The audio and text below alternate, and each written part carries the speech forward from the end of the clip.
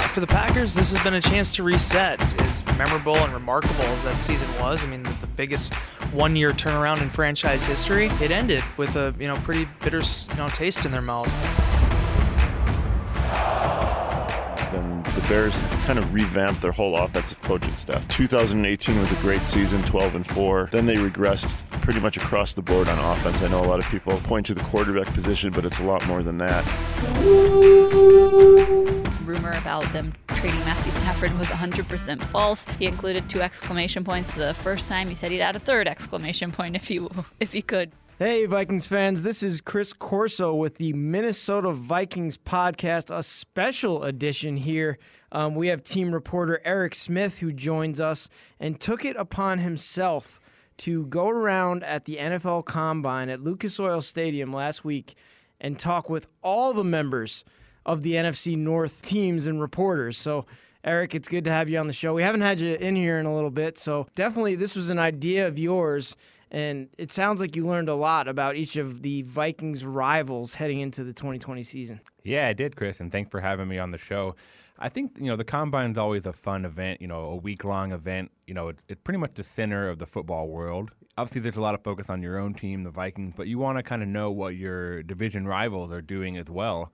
And so for us, obviously, that's the Packers, Lions, and Bears. And I thought, in the days leading up to the Combine, I'm like, well, let's chat with them and kind of see what they're up to. And I think they all had good stuff to say, and as we kind of get ready for free agency and the draft here in the next couple months. We'll get to that a little bit later. We have clips from all of the NFC North reporters, the team reporters, so you're getting it straight from the source. But first, with all the things going on at the Combine, whether it's the meetings with agents for teams, the meetings with these prospects, and then just the on-field drills, which seem to be like the least important thing at this point, because the NFL Combine is really like the first off-season event heading into the new season for all these teams. Yeah, it's a chance for these draft prospects to kind of meet teams for the first time and kind of get the first step of the draft interview, a job interview essentially for these players. And yeah, it's a long week, it's a fun week. I think from a Vikings perspective, there were a couple big storylines that came out of it.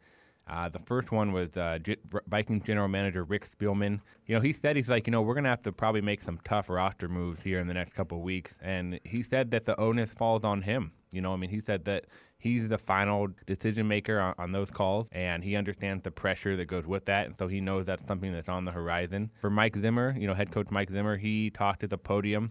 And I think the biggest takeaway from him is that he hopes and expects that Everson Griffin is back here in 2020. That kind of remains to be seen. Kind of the defense in general is a big question mark at this point, but we'll see how that kind of plays out over the next few weeks. There will be a lot of big decisions for the Vikings with all of these free agents that they have heading into free agency in a couple weeks. On March 18th is the day that begins. We noted that Mike Zimmer and Rick Spielman speak to the media at the beginning of the week. I think my biggest takeaway from Rick's presser was the comment on Stephon Diggs, and that's been a rumor this year, not from the team, the Minnesota Vikings, but outside sources that Stephon Diggs could be traded this offseason.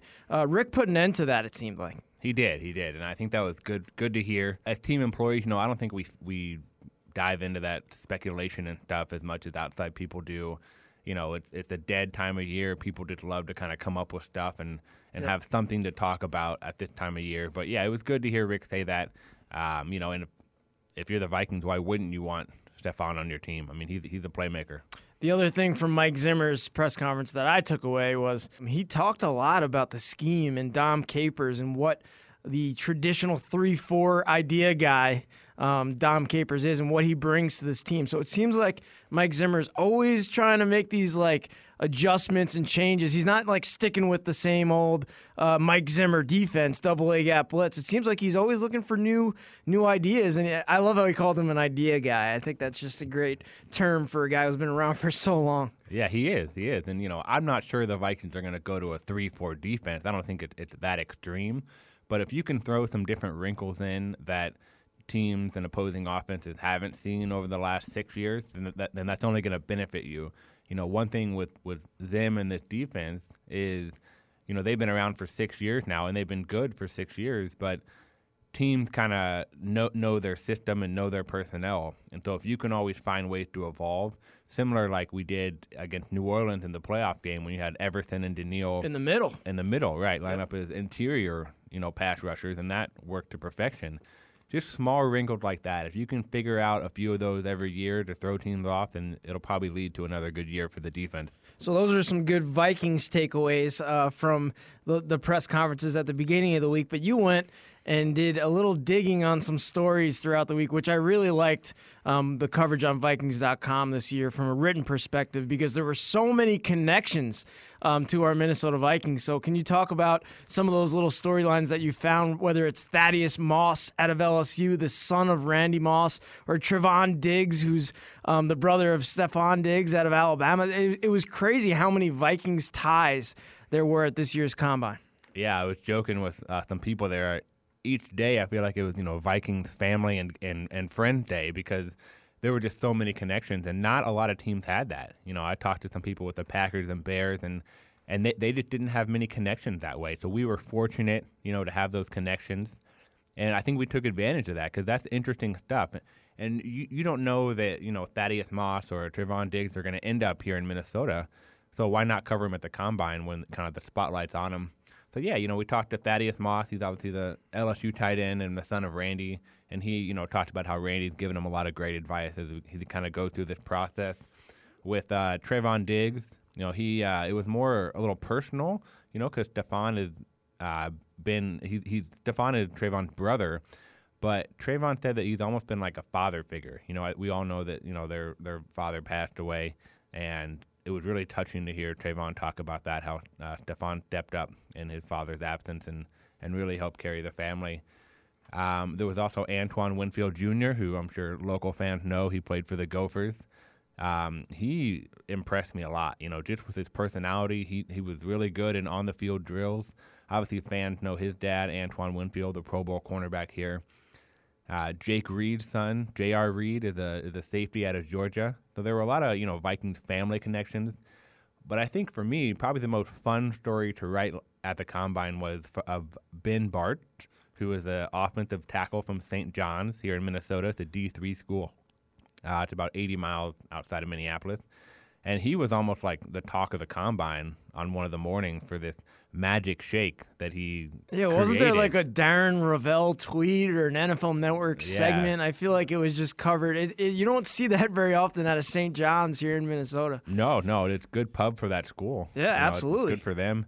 And, yeah, I mean, it was just so interesting. So, for the listeners who don't know, Ben Bart went to St. John's as a tight end, played tight end in the first 2 seasons, and then they talked to him about switching to offensive tackle. Well, he was 250 pounds in the summer of 2018 and needed to gain weight to go from tight end to tackle. And so he was like a fitness coach at a local high school for teenagers. So he had to get up early in the summer at like 5 a.m., and he didn't have a lot of time to make breakfast. So he came up with this, I'm not going to call it good, but he came up with this concoction of a shake. And here are the ingredients. It's 7 scrambled eggs, cottage cheese, grits, peanut butter, banana, and Gatorade, all in like a blender, and then he mixed it up. Does that taste good? I don't know about that. It's like a weird mix. I mean, cottage cheese, peanut butter, Gatorade. With the Gatorade, what flavor Gatorade is it? He didn't expand on that. I don't think it matters. Well, it was red. Producer Jay Nelson says it was punch? red fruit punch Gatorade, which is a great touch for those fans who want to hear how to get bulked up in the off season. I can't imagine that it tasted great, and it probably didn't, because Ben said he's like, there were some mornings I just had to plug my nose and drink it, because he needed to put on that mass and gain that weight. I'm not sure I'm going to make that. I don't need to bulk up like he does, but on Wednesday morning, I think it was, at the Combine, that was like the story, and everyone loved it. Yeah, that is definitely a unique story. We've heard the stories of John Randall, undrafted, wrapping metal chains around himself under his T-shirt to weigh in and be able to make that Vikings. That's the legendary story back in the day. I've never heard a story about a fruit punch peanut butter, whatever the heck. You put a cottage cheese. That's a heck of a blend that Ben Barch had, but I guess whatever works for you when you're trying to make you're trying to impress these NFL teams. Those are a lot of storylines for the Vikings. It was definitely a fun combine to cover. Ben Lieber was able to talk to like pretty much every expert around that has any input on the Vikings. What are some of the takeaways you had? You were there and you watched and you were around that. What are some of your takeaways about the draft? The Vikings have the 25th pick in the NFL draft. You got this is mock draft season, mock draft speculation. You put together the Mock Madness articles for Vikings.com. So what are your takeaways from the Vikings kind of thought process heading into the NFL draft?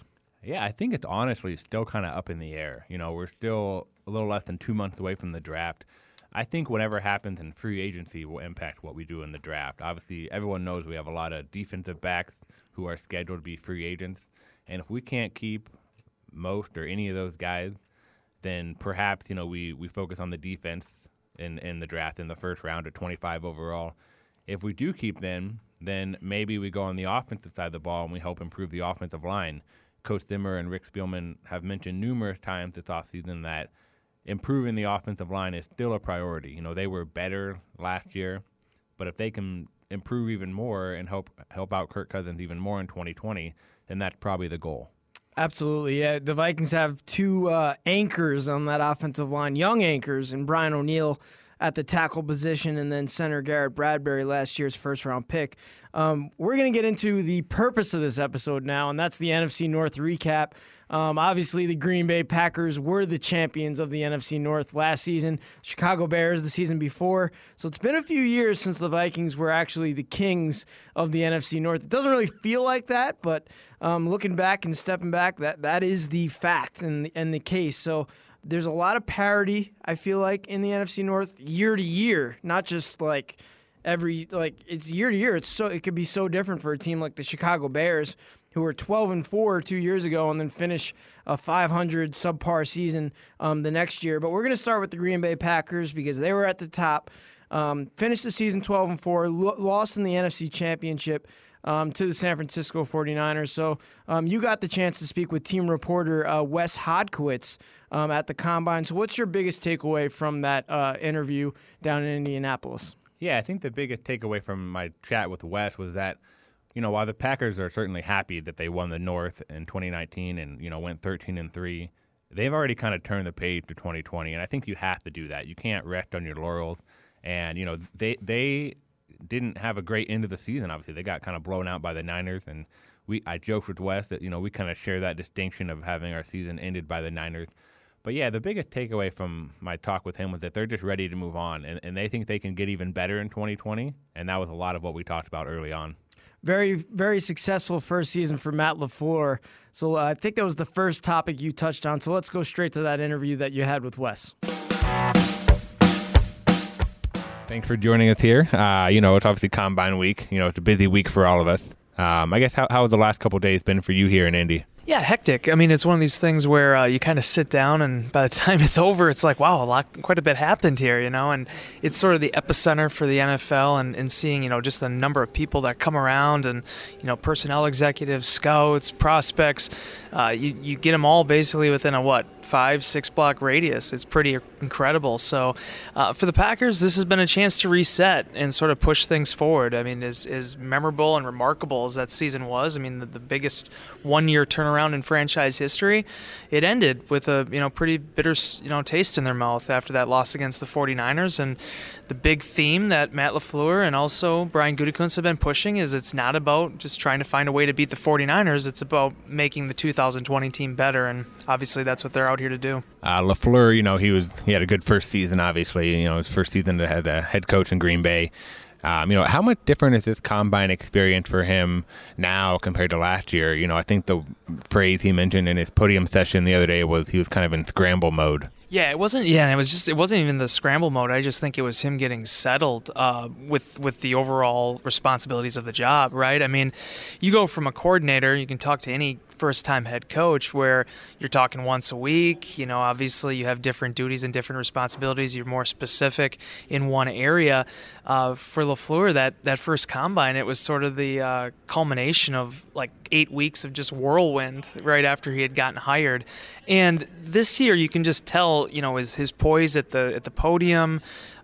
There's so many positives to build off of right now and how they want to, kind of spin this thing forward now. So, yeah, the scramble mode is over. A lot of this is review because, as he said, it wasn't even necessarily just becoming a head coach. It was the fact that this is the first time that he's actually had a chance to go into the second year somewhere in 4 seasons. He climbed the ladder so quickly from an Atlanta quarterbacks coach to offensive coordinator in LA to the play caller in Nashville that here he is now, having all of those parts come together. So I just think you're seeing a guy that's very comfortable in his own skin and obviously very excited about what's to come here now for a Packers team that is infinitely more talented than 12 months ago at this time. Yeah, Coach Zimmer actually mentioned that at his podium session the other day, just the nature of the coaching turnover, and how it's rare for people to be in one place for too long. But he had a great first season, 13-3. You guys won the NFC North. You make it to the NFC title game. We both kind of share the distinction, Vikings and Packers, of having our season ended by the 49ers. We can bond over that. But I mean, how do you?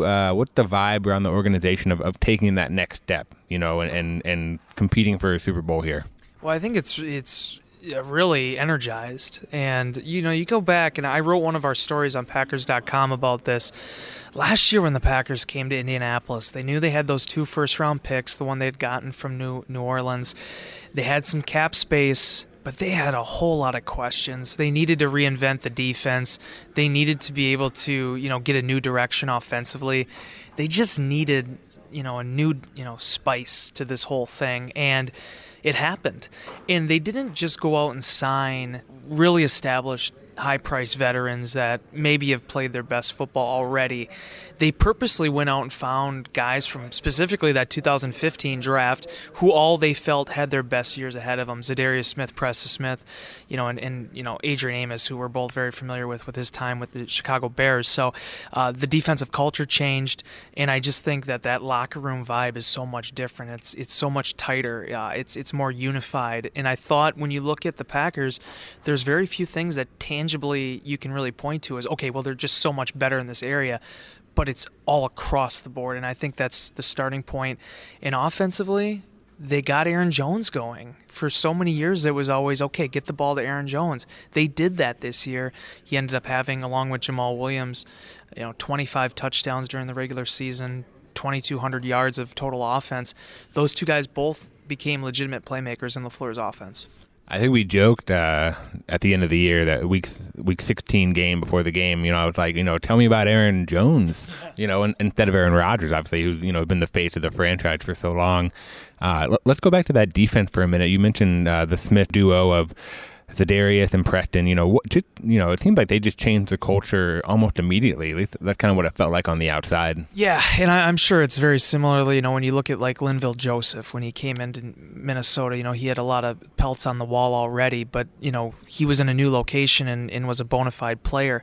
I think these two guys, you see what they did, specifically Preston. I mean, he's played in 64 consecutive games, started 64 consecutive games. I mean, he has been just such a amazing talent for so long. And Zadarius Smith became not only one of the best free agent signings in the NFL last year, he became one of the best defensive players. And the way I keep comparing it, Eric, is, Julius Peppers, when he came to Green Bay, they were able to play him inside and outside. Clay Matthews, at the peak of his powers, they could line him up anywhere, on the ball, off the ball. Zadarius Smith gives you all of that, in addition to the fact that he became a team captain right off the bat. And I just think that defensively, so many things needed to change for Green Bay last year, and they're still not perfect. There are many areas where they still need to improve, but just the overall vibe around them right now, going into the third year with Mike Pettin as the defensive coordinator and the Smiths being sort of the cornerstone of that, it's just so much more positive, and I think that's one of the reasons why this future right now for the Packers is so bright. You mentioned room for improvement. I think that's kind of the focus of every team here in Indianapolis at the Combine. It's kind of the first big off-season event. You have free agency starting here in a couple of weeks, and the draft is obviously in late April. So I think everyone kind of takes a step back to kind of assess their roster and where they're at and kind of maybe peek ahead to the future. If you were to do that with the Packers here, look ahead to free agency and the draft, where are some positions of need maybe that they're going to look to explore here in the next couple months? It starts at right tackle. Brian Bulaga, for my money, is the best pass-blocking right tackle in the game right now, and he's still doing it at a really high level 10 years into his NFL career. But the Packers don't have like a hand-picked heir apparent at the right tackle position. Jared Valdir came out of retirement last year to play that swing tackle role for them during the final month of the season. So is Bulaga back? And if he isn't, how do you fill that spot? That's going to be a big question the Packers have to answer. But I know for a fact, they want him back, but there's only so many dollars and there's only so many opportunities. So we'll see how that shuffles out. Same thing with Blake Martinez on the defensive side of the ball. He's been the signal caller there. He's been the communicator for the last 3 seasons and has been so consistent on so many levels. But again, coming up for a contract here, what is the free agent process going to dictate? And beyond that, because you can't re-sign everybody, seeing where those dominoes fall, I think are going to directly tie into. You don't draft for need, but I think they're going to have a lot to do with how we see the NFL kind of the draft process play out, because Packers do have 10 picks, and I think they have a lot of opportunities there to fill areas that aren't necessarily weaknesses, but you also have to figure out what those spots are going to look like depending on how we get through those first couple weeks of March. The Packers have the 30th overall pick in the first round. We were kind of joking, the Vikings and Packers are almost kind of similar in that way. When you look at mock drafts, it's kind of all over the board sometimes. You just don't know, what direction you're going to go just because you don't know how the board's going to fall and how the draft is going to play out. Do you have any insight of maybe at 30 what direction they could go? Well, there's so much talent, and I think this is a really deep draft. I know a lot of times people say that, but the way I keep seeing that board fall right now when you look at mock drafts, there's a lot of enticing prospects, good prospects, high-end prospects that could be there in the 20s because as we've seen, Brian Gutekunst is not afraid to move around. He's done it the last 2 years in the first round, and then obviously depending on what falls at 30.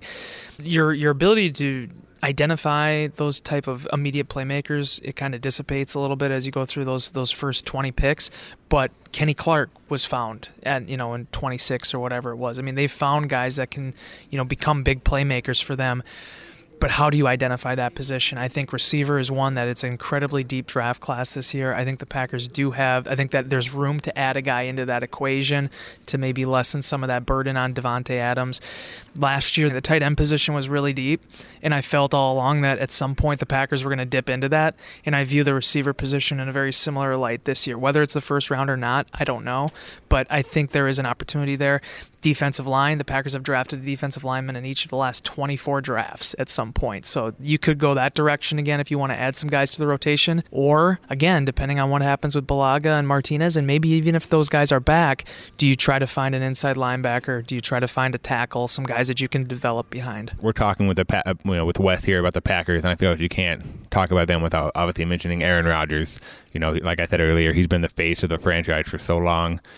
What do you kind of think, the future holds for him? He's kind of getting up there a little bit, maybe peeking ahead for a couple of years. What's sort of the layout with Rodgers going forward? Well, he's as motivated as ever to win another Super Bowl. That's something that I think, especially when you know how 2014 played out for this team and how close they came and just how that was kind of ripped from their grasp. I think that's something that's always kind of stayed with them, and they have that hunger, that desire to get back. And the thing that Rodgers said over any comment from the 2019 season that stays with me the most was after the year was over. In his final news conference after the loss at San Francisco, he said, "This year football became fun again." And it was the leadership in that locker room, not even just the Smiths, the Mercedes Lewises of the world, some of these veterans that the Packers have added from the outside and brought in and kind of given them a different flavor.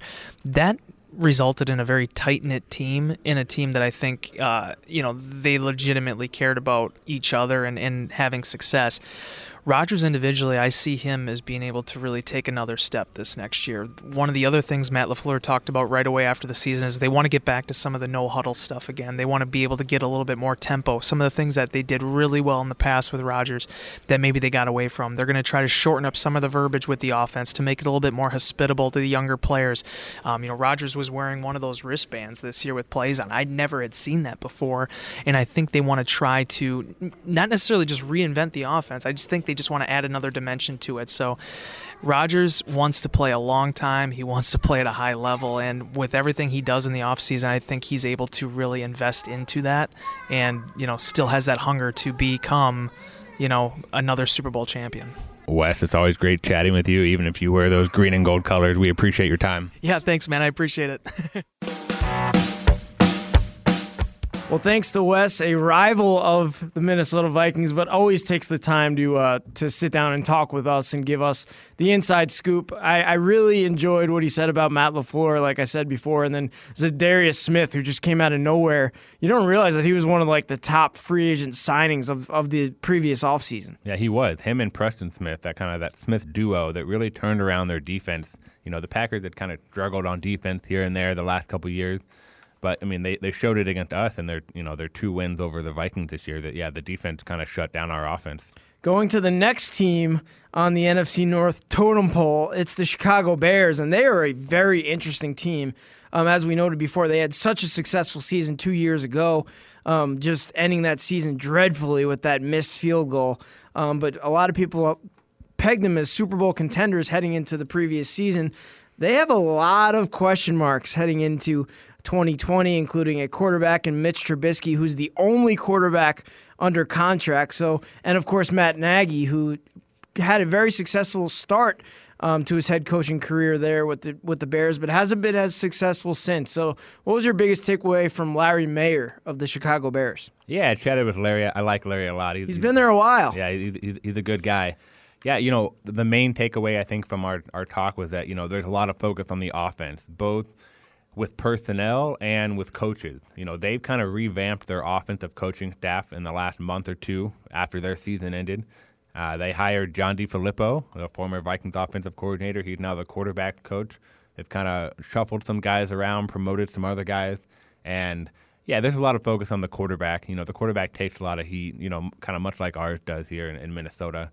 But, yeah, They have to be better on offense, and I think everyone with the Bears will tell you that. Their defense is still good, but if their offense can take it up another level or two, then they'll probably get back to that 2018 form when they won the division. Let's hear what Larry had to say from Indianapolis. For Bears head coach Matt Nagy, what was your main takeaway from his podium session? Well, the most interesting development so far this offseason has been the Bears have kind of revamped their whole offensive coaching staff. 2018 was a great season, 12-4. His first year kind of caught a lot of people off guard.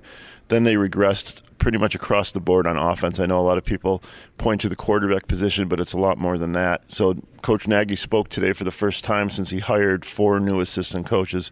It was interesting just to talk about how he feels a little bit rejuvenated and how he's going to lean on these guys to kind of work together and collaborate was the big word that they were using about getting the offense fixed and back on track. And I think one of those hires is the Vikings guy, right? That John DeFilippo? Yes, John DeFilippo is coming in. He's going to be the quarterback's coach. I believe he was the offensive coordinator with you guys and also in Jacksonville. And John DeFilippo, interestingly enough, I believe played quarterback against Matt Nagy in college, so they go back a long way. And I know that he's had some success, a lot of success in the league with quarterbacks, and they had no problems with Dave Ragone, who's been the quarterback's coach ever since Mitchell Trubisky arrived. In fact, he was one of the holdovers from John Fox's staff, but they've promoted him to pass game coordinator, so they're all going to be working together, and I think they wanted to get some maybe different eyes and different voices in that room. How about for Bears general manager Ryan Pace? What was your biggest takeaway from him meeting with the media?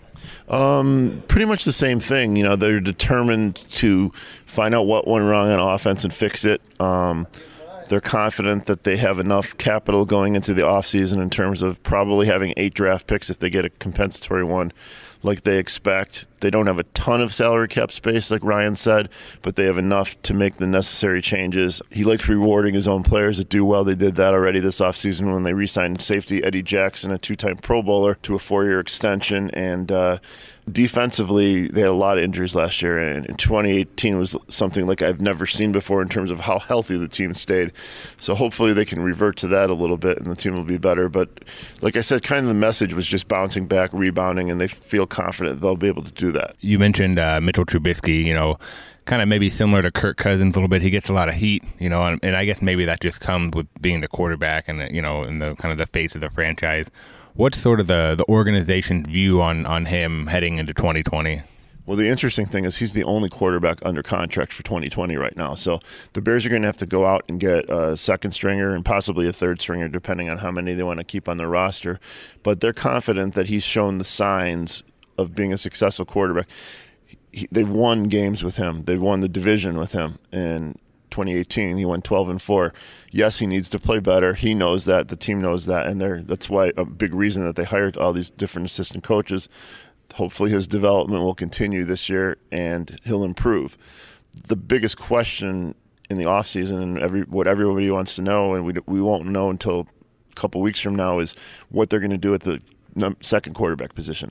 Is it going to be a guy that's going to come in and compete for the job? Is it just going to be a guy that's a second string type of player? It's going to be interesting to see what they do, because they're like every other team. They keep their plans very close to the vest. So, and it's just kind of funny because this is the most unique year I ever remember in terms of quarterbacks being available in free agency and possibly trade. Usually there's one or two guys that you'd want on your team, and this year there's like 8 to 10 that are out there and available. So it's going to be real interesting to see, and that's definitely the number one off-season issue to monitor with the Bears. If you look ahead to free agency and the draft, what are maybe some other areas you expect the team to kind of go after? Well, one big thing, and Ryan Pace talked about this being a position of need or an area of need that they want to address, is the tight end position. The tight end position is very important in Matt Nagy's offense. Think about the other teams that run similar offenses in the NFL, the Chiefs, Travis Kelce, the Eagles have a great tight end as well. And that's a position that came up big for them when they signed Trey Burton in 2018. He set career highs in all receiving categories and was really a key part of the offense. Last year he had an injury that bothered him all year. He ended up having surgery. He's going to come back hopefully better than ever. But tight end position is definitely a position that Ryan Pace said that they want to address this offseason. And they already have, they signed Demetrius Harris, who played in Kansas City with Nagy. He's never played college football, but he's a 6'7", 240-pound tight end, I want to say. Played basketball in college. You would think automatically he's a receiving tight end, but he's actually more of a blocking tight end. So it's going to be interesting to see how he fits in. But there's a whole bunch of other ones that they need depth. Cornerback, offensive line, wide receiver. Could need a safety depending on whether Clinton Dix comes back. So there's a whole bunch of things, but I would say tight end would be at the top of the list. So the combine is sort of viewed as the first big event of the offseason, followed by free agency and the draft. And you mentioned kind of filling needs on depth. The Bears do not have a first round pick. I think their first 2 picks in the draft are 43 and 50. How does not having a first round pick kind of change their approach heading into the draft? It really doesn't change their approach, because they're scouting and they're vetting and they're talking to all these guys. Who knows who's going to drop? You never know who's going to be there on the board. 2006, back in the day, after the Bears went to the Super Bowl, they had the 31st pick. And I remember Greg Olsen was the guy that they had talked to, the tight end that everybody knows now. No one really had any inkling that he would be there at 31, but they did their due diligence, and he actually dropped. I mean, he was supposed to be a top 15 pick. That's just one example. So they're really not taking a different approach at all. And again, these are guys that could be free agents in 4 years too. So they want to know as much as they can about these guys. So they're not really changing their approach. And they really didn't last year either. And we didn't have a first or second round pick last year. This year, like you said, we have 2 second round picks, probably 8 total. So there's enough ammunition there, hopefully, to improve the roster. Larry, we definitely appreciate your time. Thanks for coming on. No problem. We'll see you guys twice this season again. Thanks to Larry Mayer for joining the program. Like I said, he's been around that team for a long time. I love the reference of the Bears getting Greg Olsen with the 31st pick in 2006. That I think he was trying to show you that he's been around a little while over there. He's been around. I was in high school in 2006, so yeah. I don't want to tell you where I was in 2006. The last takeaway I had from the Chicago Bears was the amount of injuries they had on their defense. Like, you don't realize that until you hear a guy who's close to the organization talk about all the injuries they had last season. Yeah, I think it was kind of a perfect storm in a bad way for the Bears. Their offense wasn't what they thought it would be. They didn't kind of take that step forward. And their defense was so good in 2018, it was kind of hard to see them replicating that last year in 2019. And then when you get hit with injuries, you're just not going to be at the same standard. And that's probably the biggest reason why they went from 12-4 to 8-8 and missed the playoffs. Moving forward to the bottom of the NFC North, and that has been the Detroit Lions for a decent amount of years. They are pretty much the New England Patriots partnership of general manager and head coach and Matt Patricia and Bob Quinn. So you thought that they were going to make a little bit of a turnaround when they had that big offseason, signing Trey Flowers as a pass rusher, signing Snacks Harrison in the middle of their defensive line. He's no longer there. So there are a lot of storylines for this team heading into the season, including the fact that they have the third overall pick in the NFL draft. Yeah, I think with the Lions, the first month of the 2019 season, you thought they were going to be contenders. You thought they were going to be in the thick of it for the NFC North race. They were 2-0-1. They were leading the Chiefs at home in the fourth quarter. They lost that game. I think they had a lead in the fourth quarter, and I think it was the first 11 or 12 games of the season, and didn't win most of those games. They started 2-0-1. They finished 3-12-1. That's not a good final three quarters of the season. And yeah, I think the biggest thing from our chat with Torrey Petrie of the Lions was that the Lions need to upgrade their defense. And it sounds like they're going to pour a lot of resources into that defense in this offseason, starting with that number 3 pick. And they can kind of go a lot of directions. They can go cornerback, they can go linebacker, they can go defensive line. Like you said, Snacks Harrison is no longer there.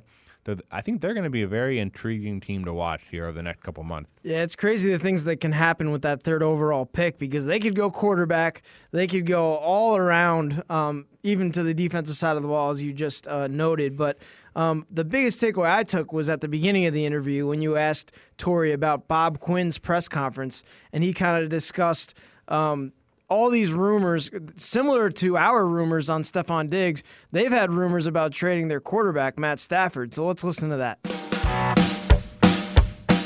So, coaches and general managers talked earlier this week, and, that includes Bob Quinn and Matt Patricia with the Lions. We'll start with Bob Quinn, obviously the general manager of the Lions. What was your biggest takeaway from his podium session here in Indy? Well, he talked at the podium, and he also talked kind of off to the side as well, and once again reiterated that the rumor about them trading Matthew Stafford was 100% false. He included 2 exclamation points the first time. He said he'd add a 3rd exclamation point if he could, because it was just that adamant that was not the case. He did say that they are considering all options with Darius Slay, so we'll see what ends up happening there, whether they keep him around, whether they let him play out the last year of his contract, whether they trade him. So a lot of question marks there with Darius Slay, but then he also said that Matthew Stafford is supposed to be full go when players return in April, which is great to hear considering he dealt with those injuries last year. He talked a little bit about the different groups in the draft that are deeper this year. He talked about the wide receiver group and how that's such a deep group in this year's draft. So it's nice to hear that perspective from somebody who this is what they do for a living. They analyze draft prospects. And so when he's telling you that wide receiver group is a really deep one, it must be. Yeah, I think that's what I've heard around here from most experts and coaches and GM, that if they had to pick one position group that stands out as far as the depth, it's certainly wide receiver. With Matt Patricia, he's entering year 3 with the Lions. What was his kind of talking point up at the podium?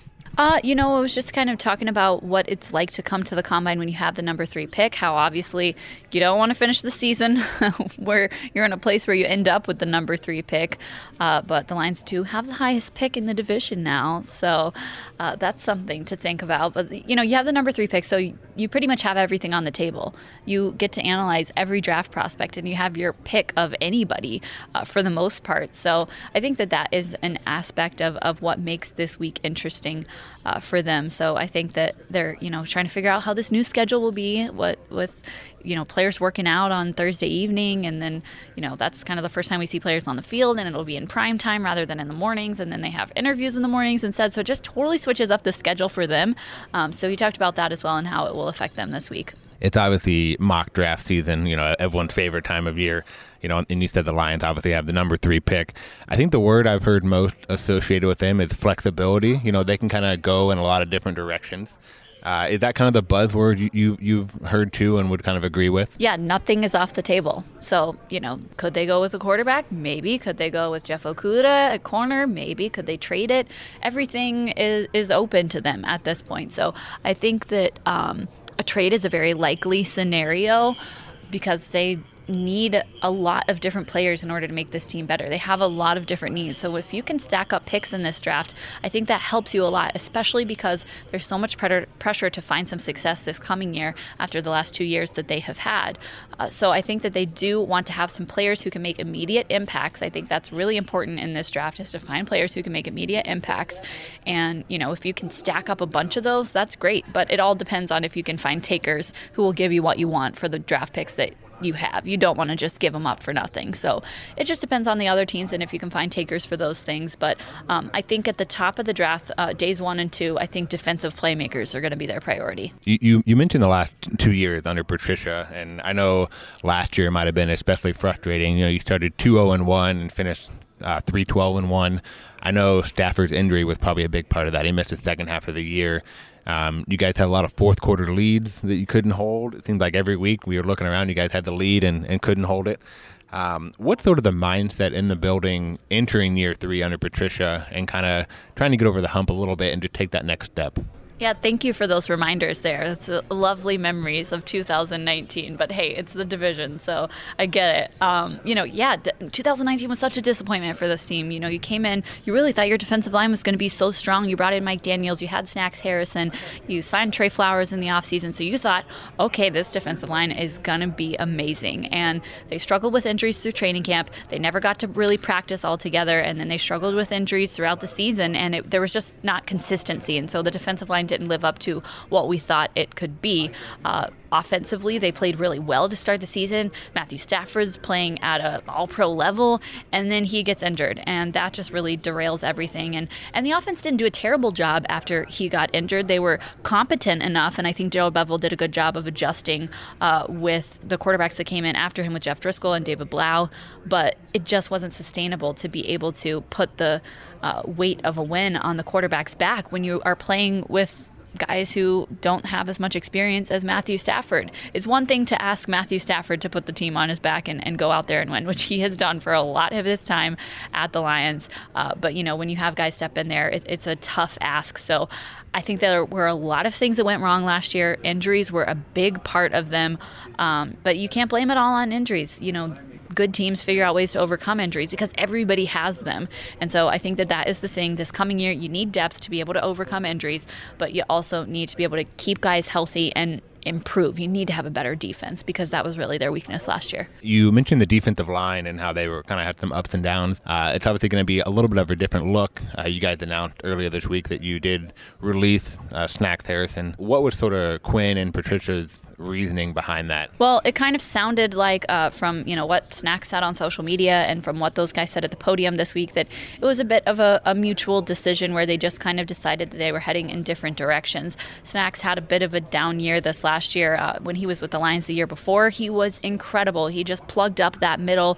He was a great run stopper, and he was just such an integral part of that defensive line, which is why there were such high expectations for him in 2019. But I think he is kind of entering the later years of his career, and I think he would agree with that because even at the end of the 2019 season, he was in the locker room getting emotional saying he might retire this offseason. But now I don't think that is the case. I think he still wants to play if he can find a taker. But I think he would agree that he's kind of entering the later years of his career and figuring out what that looks like and how to navigate that. And the Lions were just looking for something a little bit different there. So I think that they might address the interior of that line in the draft. I was going to say, is that a position of need in the draft or free agency? And what other positions could you kind of maybe see the Lions going over the next couple months? Well, pretty much everything on defense. I could see them going anywhere there. I mean, they need edge rushers and they need guys on the interior.